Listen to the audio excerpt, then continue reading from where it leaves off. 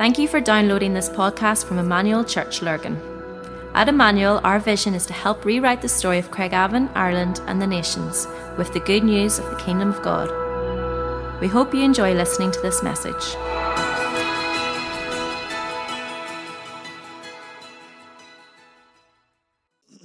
Good Lord. That's right, everybody be quiet.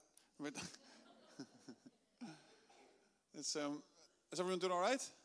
It's good to be here again tonight, and it's good to be continuing our theme here on revival and awakening. I hope you've been stirred and continuing to be stirred as we sense the Lord speak to us in these days. It's great to it's good to be in God's house together and leaning into worship, sensing His presence, and I'm wondering what else He wants to say and do amongst us.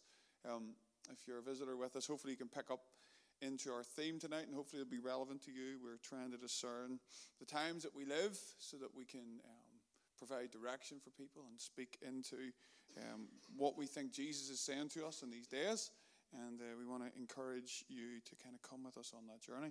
We've sensed the Holy Spirit in this broader theme of revival and awaken speak to us in a little kind of sub-series of that called First Things First.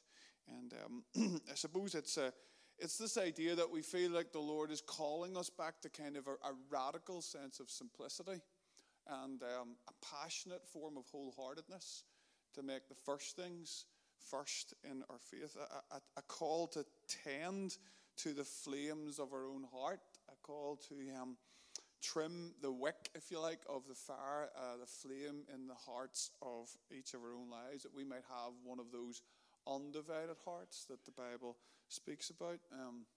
We were a few weeks ago, we had a Tabar overnight for the churches that have connected with us in Tabar, and for the leaders of those churches. And during that time, there was a prophetic word came around the Spirit reminding us that Jesus is walking amongst us like He is in Revelation. It tells us in Revelation, in the book of Revelation, that Jesus was walking amongst us, and He was walking amongst the lampstands, which is the picture of the churches that we see in Revelation, that as Jesus was walking amongst us, He just was fanning into flame our hearts. He was doing a little bit of work on the wick of the candle so that we would have a pure and undefiled flame in our hearts. And that was really encouraging, because our whole series of First Things First is built out of the passage in Revelation when Jesus is walking amongst the lampstands, and in particular He's speaking to one of the churches, and it's a church in Ephesus. So if you don't mind me reminding you of this verse, it's I've got it here, it's on the next screen next slide, sorry, and it says, "To the angel of the church in Ephesus write, these are the words of Him who holds the 7 stars in His right hand and walks amongst the 7 golden lampstands." There it is. "I know your deeds, your hard work, and your perseverance. I know that you cannot tolerate wicked people, and that you have tested those who claim to be apostles but are not, and have found them false. You have persevered and endured hardships for my name. You have not grown weary. Yet I hold this against you. You have forsaken the love that you had at first. Consider how far you have fallen. Repent and do the things you did at first. If you do not repent, I will come to you and remove your lampstand from its place. But you have this in your favor: you hate the practices of the Nicolaitans, which I also hate.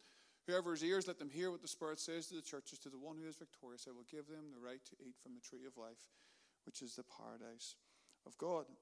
And I think what we sense at the moment is God speaking to the church, both personally in our individual lives and corporately. We sense the Holy Spirit speaking to us about how we want to return to our first love, to the first things, how we want to be renewed in our hearts and in our lives in order that He may do something wonderful in our time. And we want to become aware of, when we watch the Lord renewing His church, like we feel He is amongst us, as we look at the history of revivals in the Scriptures and in the history of revivals that have since New Testament times throughout the last 2,000 years, we see that when God does this, it's usually because He wants to do something great beyond that. It's usually because there's something that He wants to do, a revival that will really outbreak in our cities and towns and nations and really transform culture. And with this returning and renewing that the Lord does in His church, there comes a holy desperation, a crying out to God to do something that only Who can do.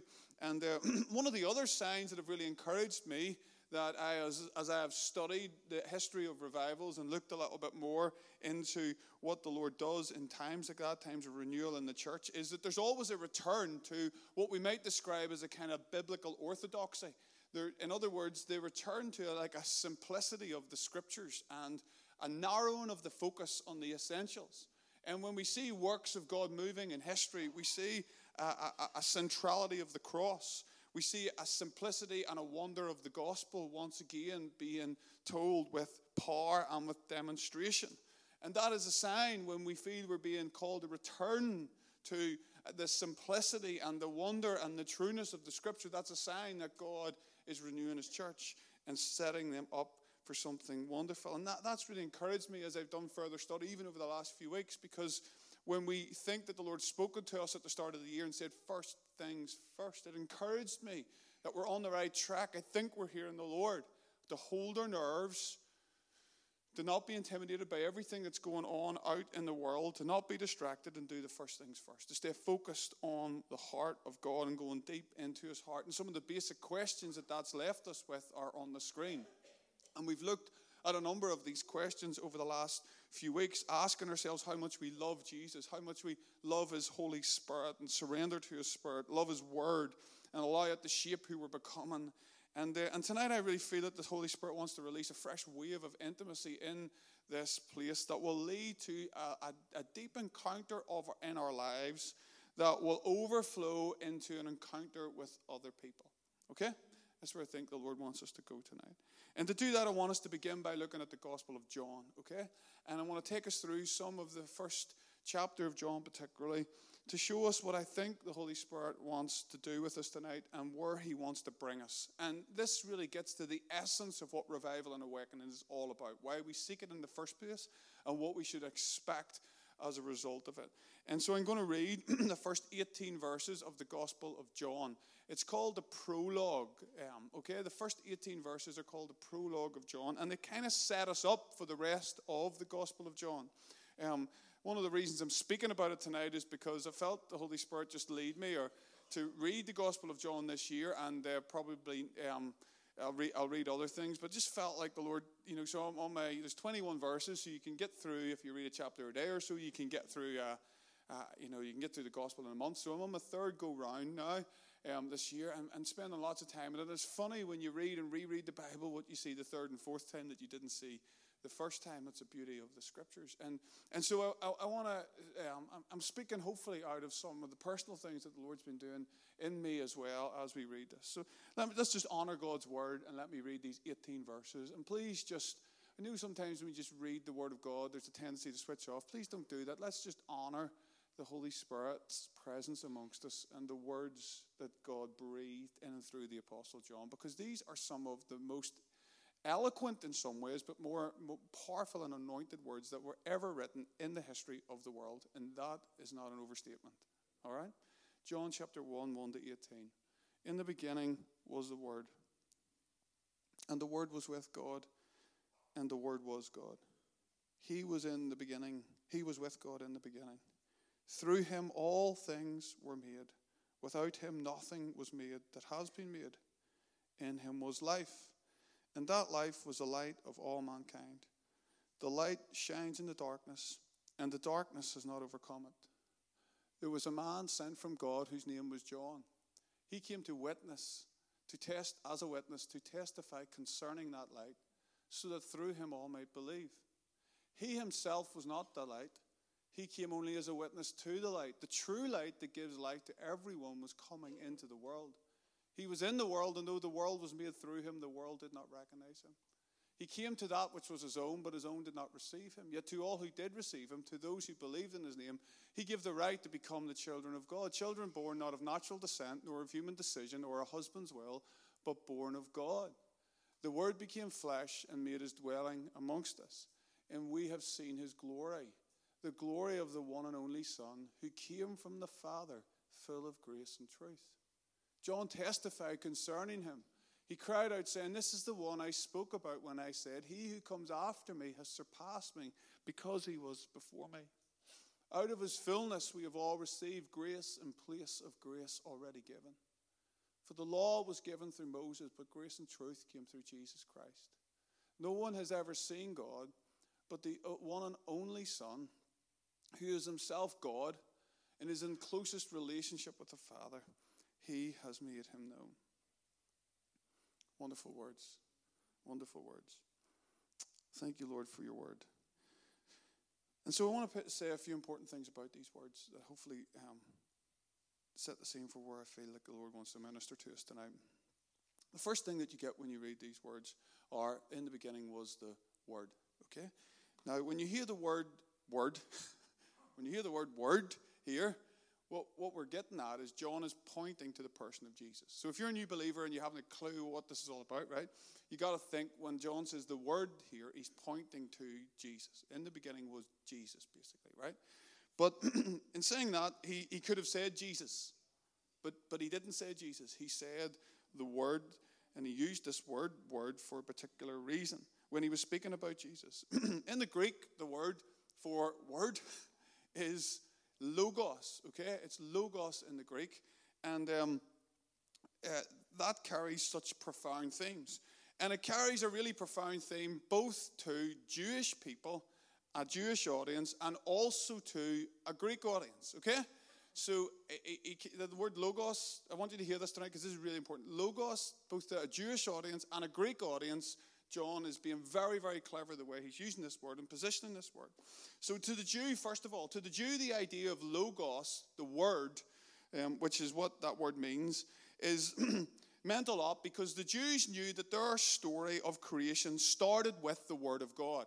For the Jew and for the Israelite, the idea of the spoken word of God was a really profound and important theme because it was what set them apart.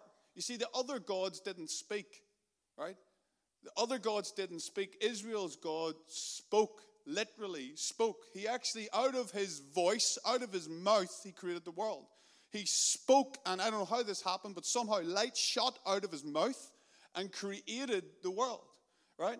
And so the creative energy and force and power in the word, the spoken word of God, meant a lot to the Jew, to the average Israelite, if you want to put it like that. In Psalm 29, you can read about this. I'm not going to take time, but the whole of Psalm 29 is pretty much talking about what the voice of God does, how it strips the forest bare. It says that the voice of the Lord is powerful, the voice of the Lord is majestic. For the Israelite, their God spoke, their God acted, and this was central to the Jewish understanding of who Jesus was.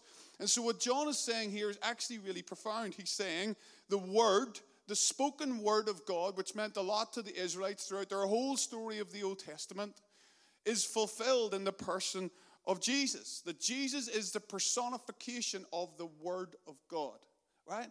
In other words, when God wants to say something, it looks like Jesus, right? The spoken word of God is personified in the person of Jesus. And so while the word created everything and spoke into being creation itself, as well as spoke into being the Israelite people and God's word to them and his love that he set upon them, is now being fulfilled in the person of Jesus. He is the ultimate fulfillment of the story. That's the Jewish audience. The Greek audience, okay, they also had an idea of this word logos. While they didn't necessarily believe in Israel's God, the Greeks were like philosophers. They were like intellectuals, a lot of them. And they still influence a lot of our thought today, by the way. Okay? And in their philosophizing and in their studies, the Greek people and their kind of intellectual elite came to realize that behind the reason of the world and behind all of creation, they believed in some kind of mysterious idea, some kind of harmonious order, some kind of plan behind everything that existed. They believed in some kind of mysterious force that held together everything that existed, a kind of wisdom and order behind it all. And the word that they used for that kind of wisdom behind everything that was held together was logos. And so what John's doing here, he's being incredibly clever when he takes this word logos and he starts off his gospel with, in the beginning was the logos, was the spoken word of God that you would have heard, and was the reason and wisdom behind everything that ever existed the Greek would have heard. And he's saying, in the beginning, Jesus was, all of these come together. And so ultimate meaning was found in Jesus. That's what John is saying from the very beginning. Ultimate meaning for why we exist, why creation exists, why the world exists, is found in Jesus. Abundant meaning for our lives. Out of his fullness, this kind of meaning for our lives and existence, how everything is held together, is found in Jesus. So that's incredible within itself, don't you think?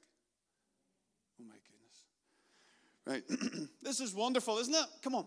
This is great. This is great, right? The ultimate meaning is found in Jesus, right? And John is like being very clever in the way he does this.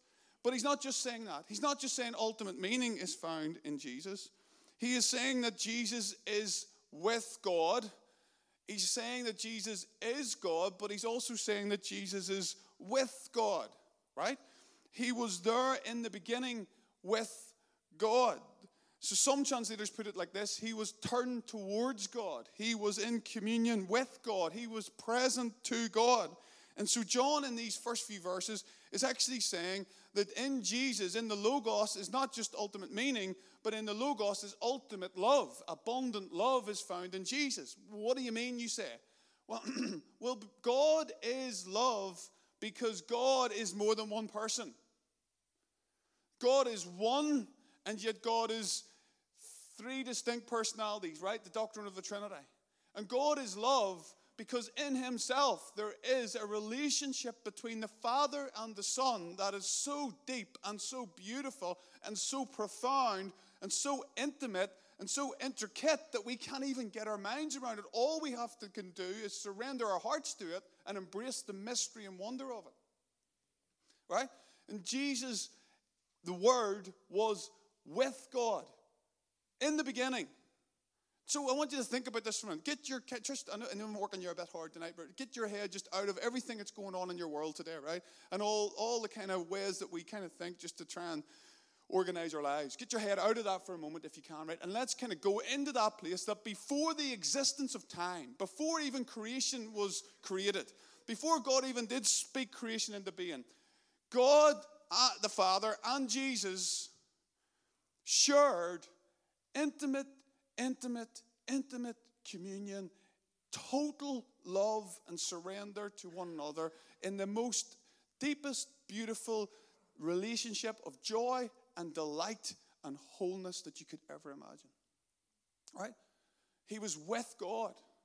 And so not just ultimate meaning is found in Jesus, but ultimate love is found in Jesus.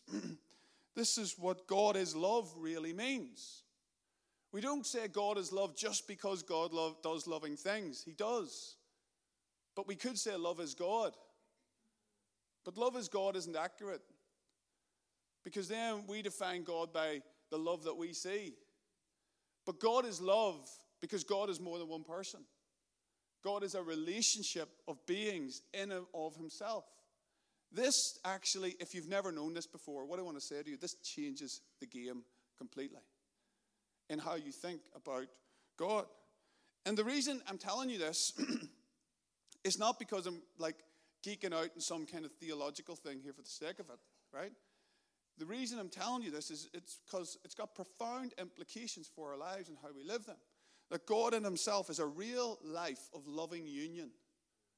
Right? Think about that. God in himself is a real life of loving union, and I believe the Holy Spirit is the person of that union of the love of the Father and the Son. And so when the Holy Spirit comes to us, we should sense and know and become aware of the love of the Father and the Son. And that's what the Holy Spirit wants to do tonight, by the way. He wants to come and bring to us the loving union of the Father and Son, because that's who he is. If he brings you anything other than that, it's not the Holy Spirit, I don't believe. Because that's who the Holy Spirit is. And why I'm telling you all this, why John has set this out in the first 18 verses of John chapter 1, is because basically the rest of his gospel, through the life of Jesus, is an invitation into that love and into that meaning. Into the abundance of love and into the abundance of meaning. Why does Jesus turn water into wine in the next chapter? Because there's an abundance of love and an abundance of meaning. Why does Jesus take 5 loaves and 2 fishes? Because there's abundance of love and abundance of meaning. It's out of his fullness we have received, right? And so the rest of the gospel is an invitation into that love. And so, to help prove the point, let's jump further down and look at the last verse that I read in those first 18 verses. And it says this: no one has ever seen God but the one and only Son, who is himself God and is in closest relationship with the Father, has made him known. The King James, which I prefer better in this particular verse, is no man hath seen God at any time. The only begotten Son, which is in the bosom of the Father, he has revealed him. So no one has actually seen God. But Jesus, the one who is in closest relationship with the Father, the one who this word is saying is in the bosom of the Father, in closest relationship with him, right up near his heart, he has revealed the glory of God. The Greek word for this, this is a bit of a lesson in Greek tonight. The Greek word for this, in English, the best we can do is klopos, K-L-O-P-O-S. That's the Greek word in the Greek letters in the black. And it basically means womb or bosom or lap. But it's getting at the innerness of who God is. And wherever the most deepest place in the heart of the Father is, that's where Jesus lives. That's what Jesus enjoyed with the Father. And that's where he wants to bring you. That's where he wants us to hang out. That's where he wants us to live. He wants to save us from our sins. He wants to save us from a lost eternity. He wants us never to be lost and in hell.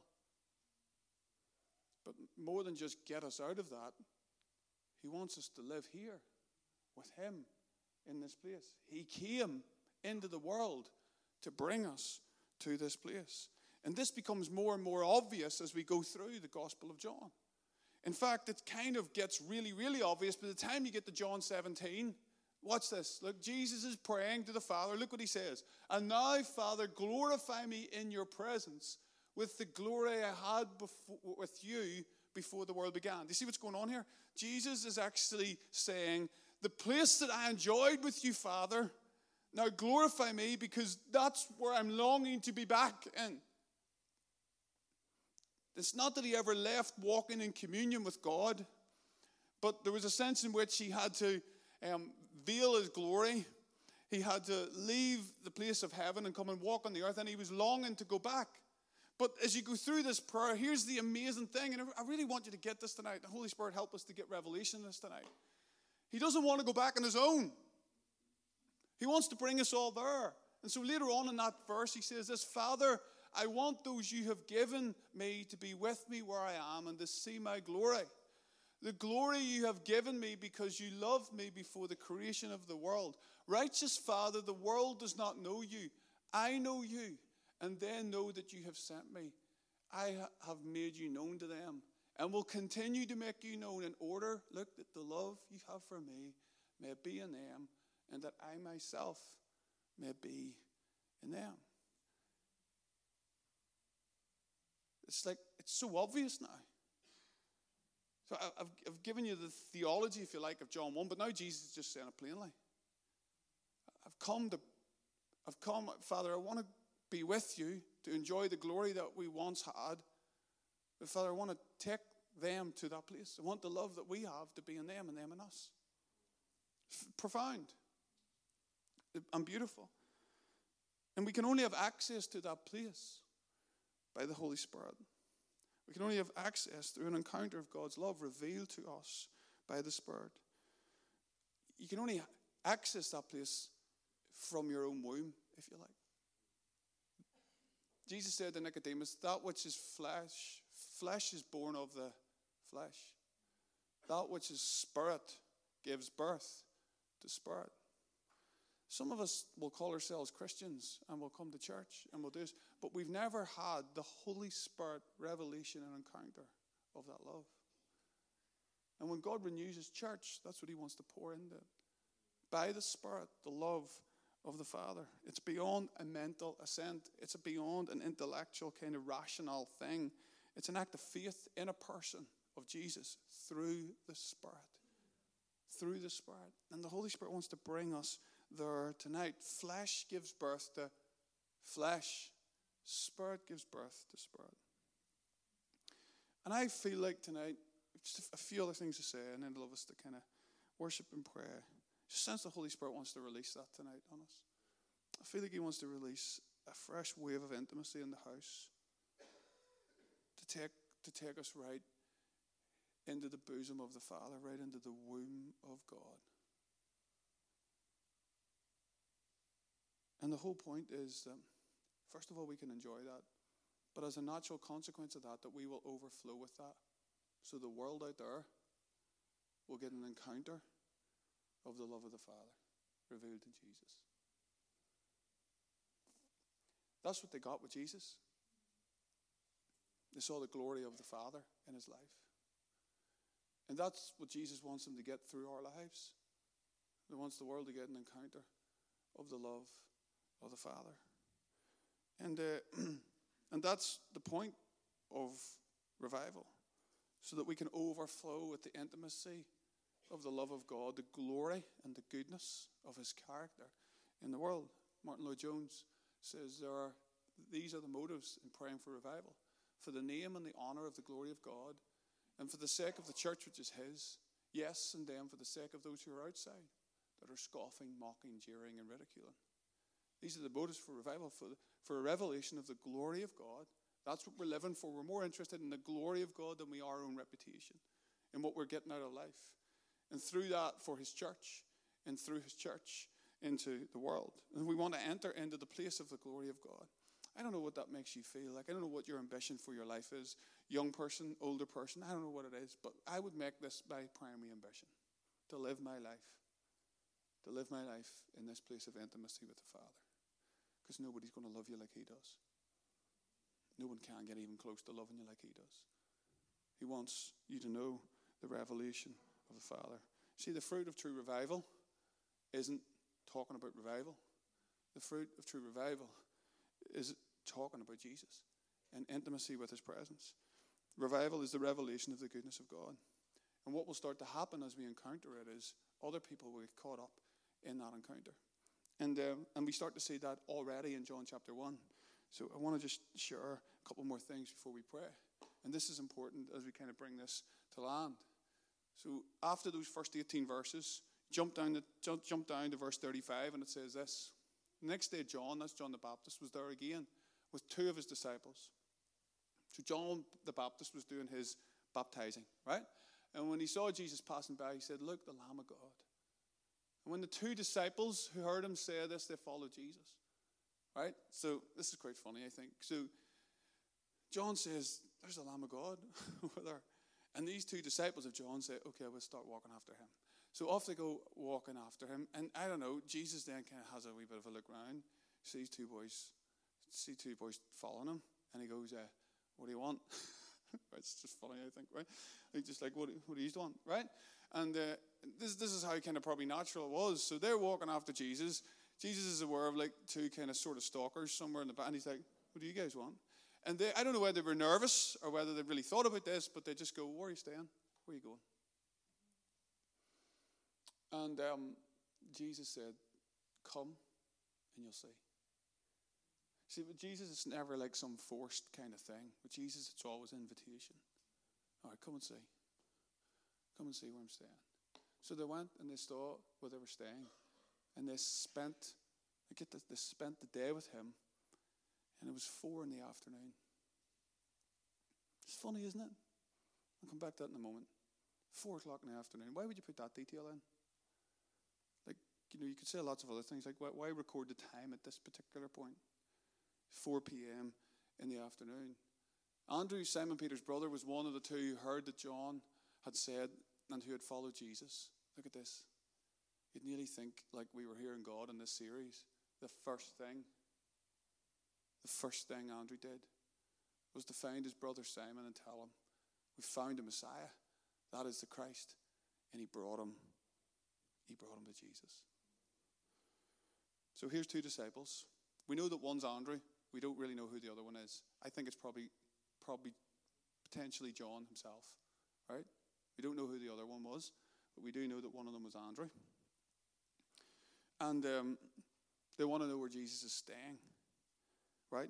And what's happening at this point is they're following him physically, right? They're actually following him physically, but they're being drawn into the mystery of the love of the Father. Here's what I want to say tonight. Some of you here tonight, and you just about got here physically. You just came because you come to church on a Sunday night. You got here physically. But Jesus said to you tonight, come and see where I'm staying. And the invitation is here to come and stay with him, to be with him, to remain with him. It's interesting that this word for staying, which is used a couple of times, final Greek lesson tonight, okay, is the word menim, okay? And it's the word to stay or to abide or to dwell. It's another really important theme in the Gospel of John. 63 times this word's used in the Gospel of John.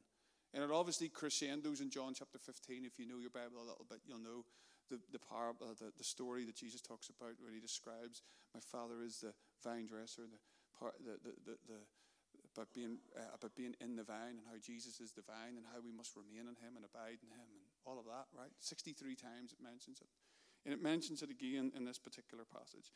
And in verse 39 it says they saw where he was staying. I just read it a moment ago, but I'm just drawing attention to it with one verse here. They saw where he was staying or dwelling, and they spent or dwelt the whole day with him. And it was about 4 in the afternoon.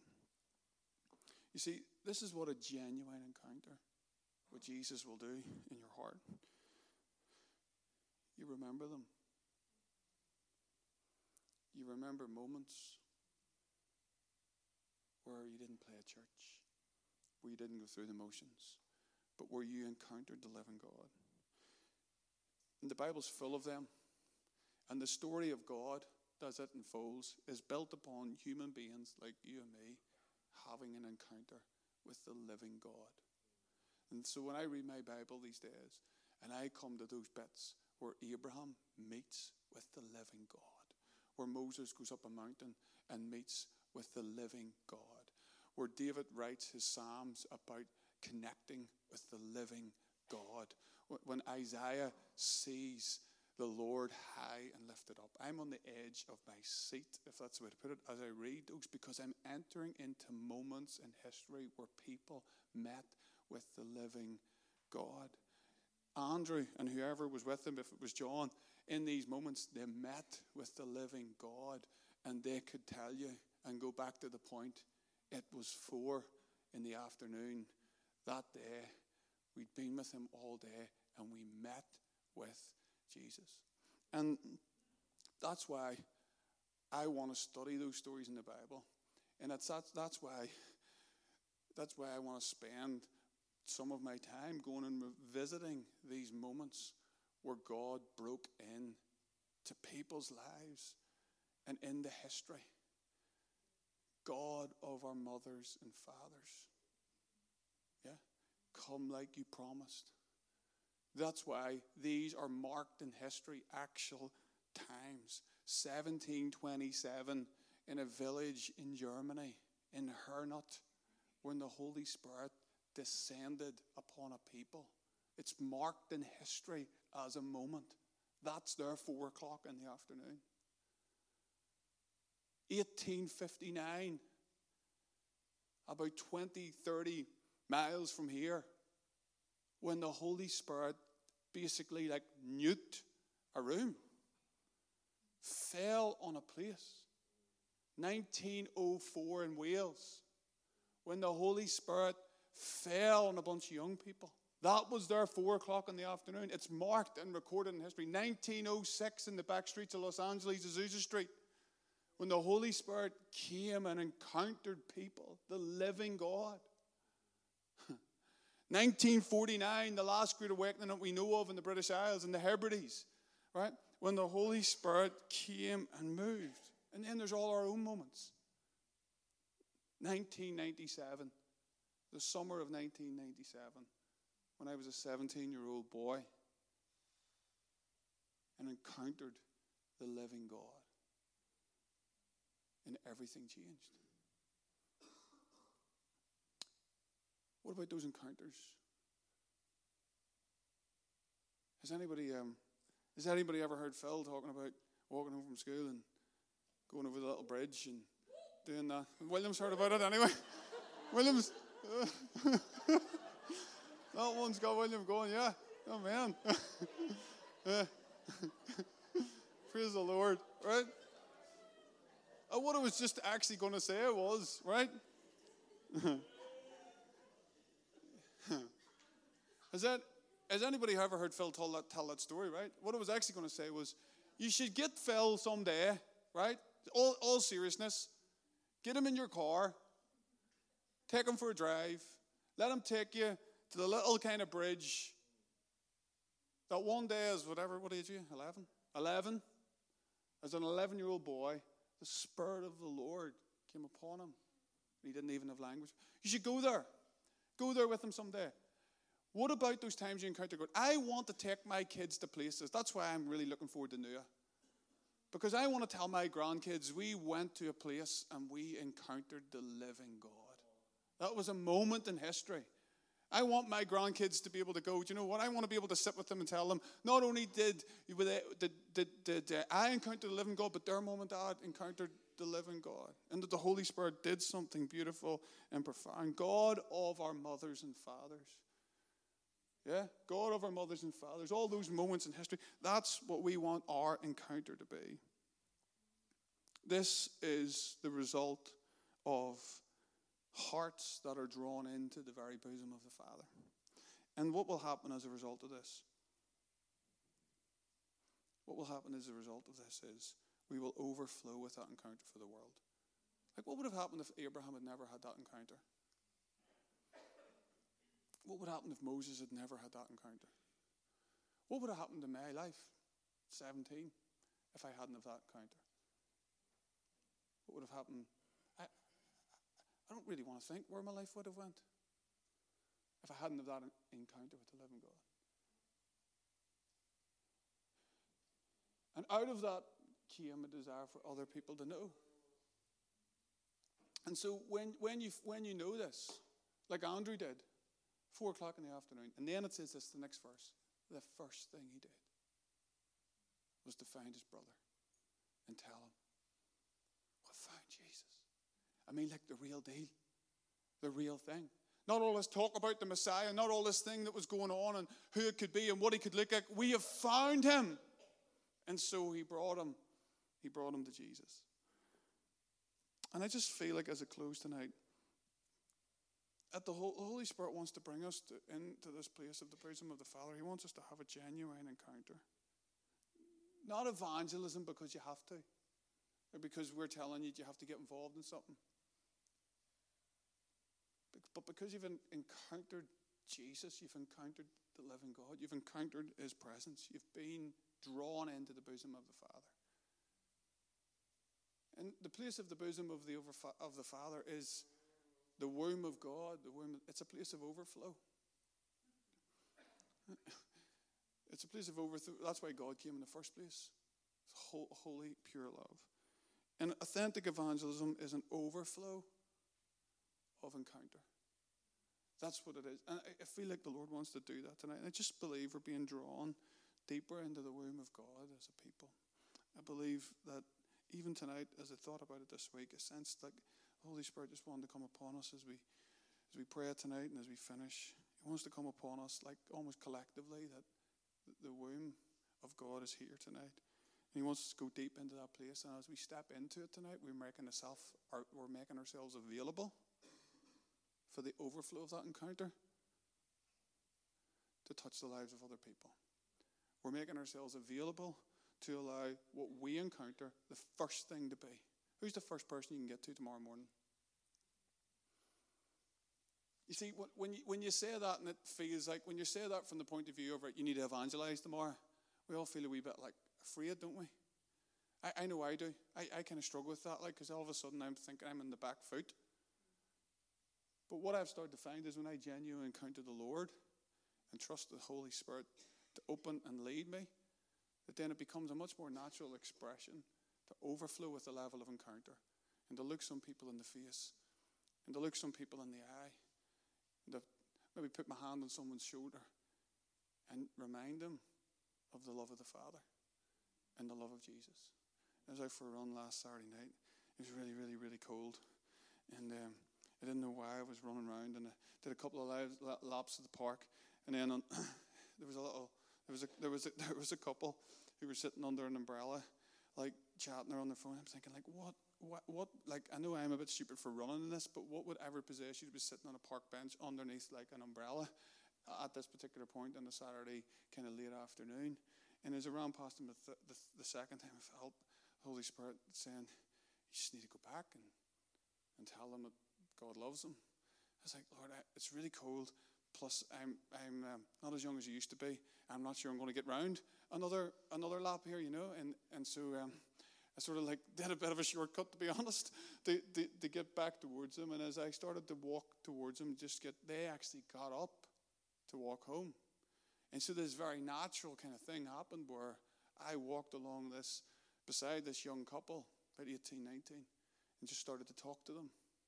We started to talk about how cold it was and football or whatever. And then as they left, you just got that opportunity to say, listen, I know this maybe sounds strange, but I'm a Christian.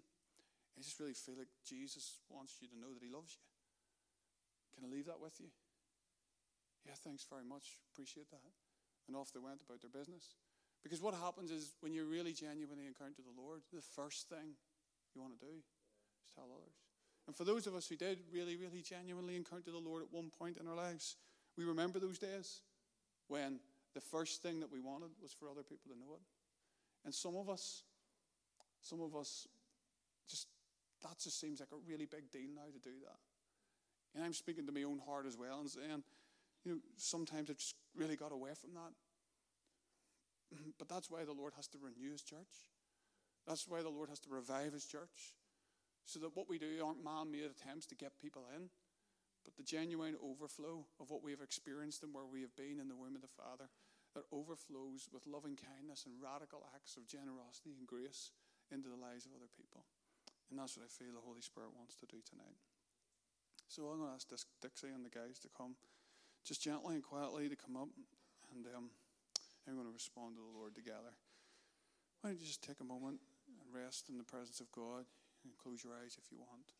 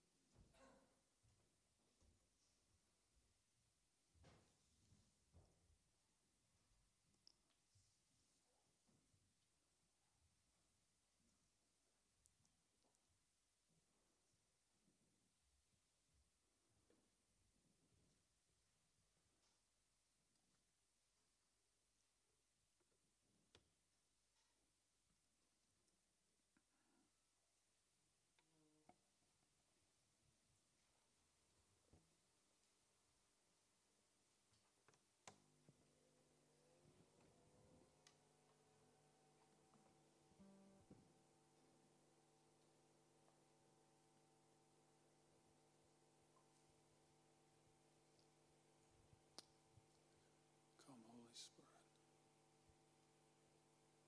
Come, Holy Spirit. Come, Holy Spirit.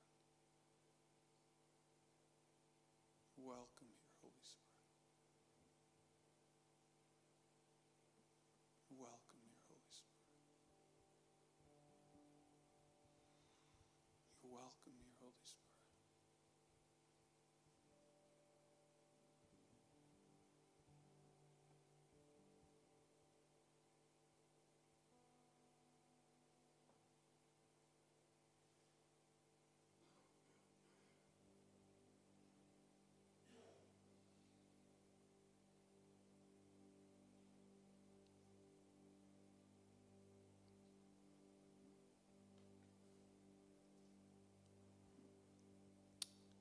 Holy Spirit, I just want to ask you in these moments that you would just intensify the sense of your presence in this place. Thank you that we can sense and know that you're here. I want to ask you to increase the sense of your presence in these moments. Come, Holy Spirit.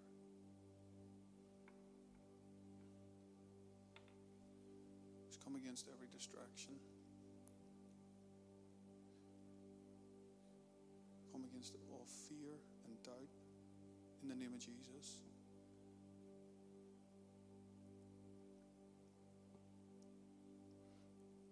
We ask that you would quiet the voices in our own heads that are competing for our attention. Even in these moments, just we speak to those voices and we say, just be quiet in Jesus' name.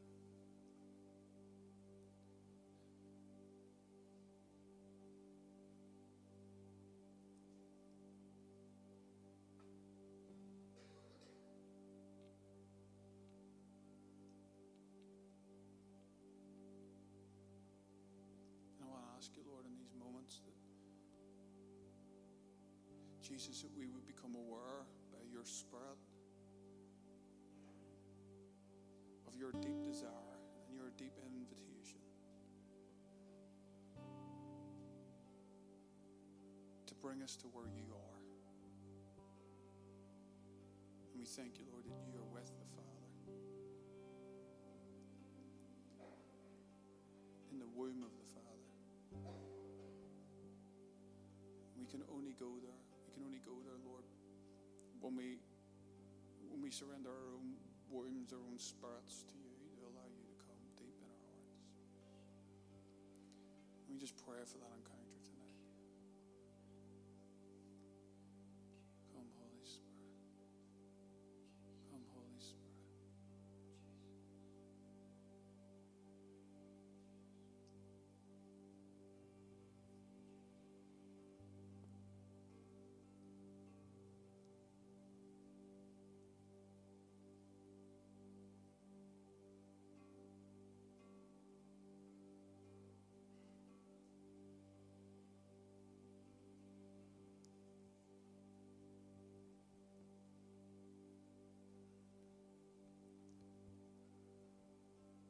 Spirit of the Lord, I just ask you to come, and even in our own lives individually, but even over this room in these moments, I just want to ask God, the Holy Spirit, right over this word, over this room, that you would, in a sense, help us to recognize just the openness of your heart to us, and that you would come in these moments, Jesus. Come, Holy Spirit. Come, Holy Spirit. We wait on you, Jesus. We wait on you, Jesus.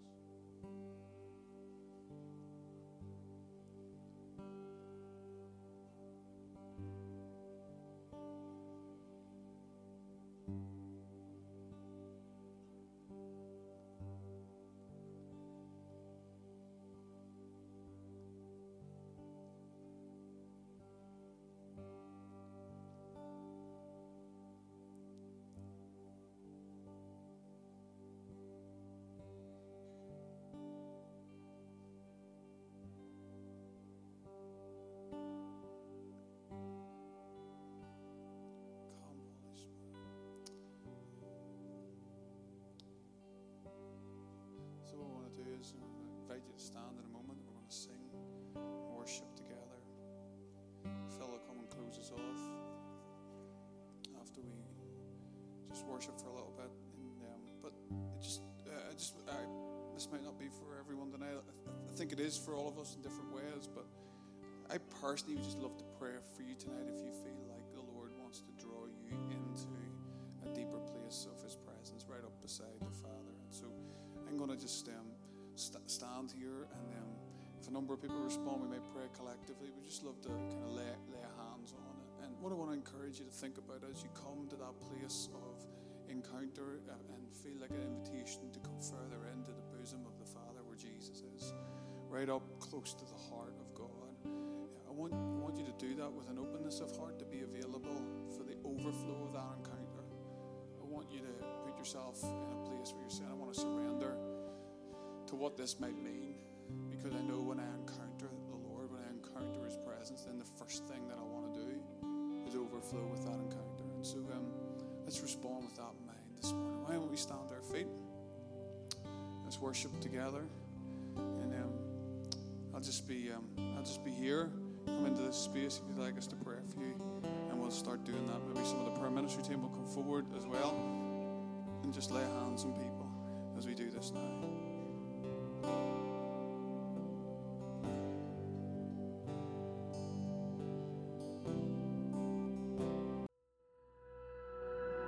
We hope you enjoyed listening to this podcast. For more information about our church and all that we do, please visit our website at emmanuel-church.co.uk.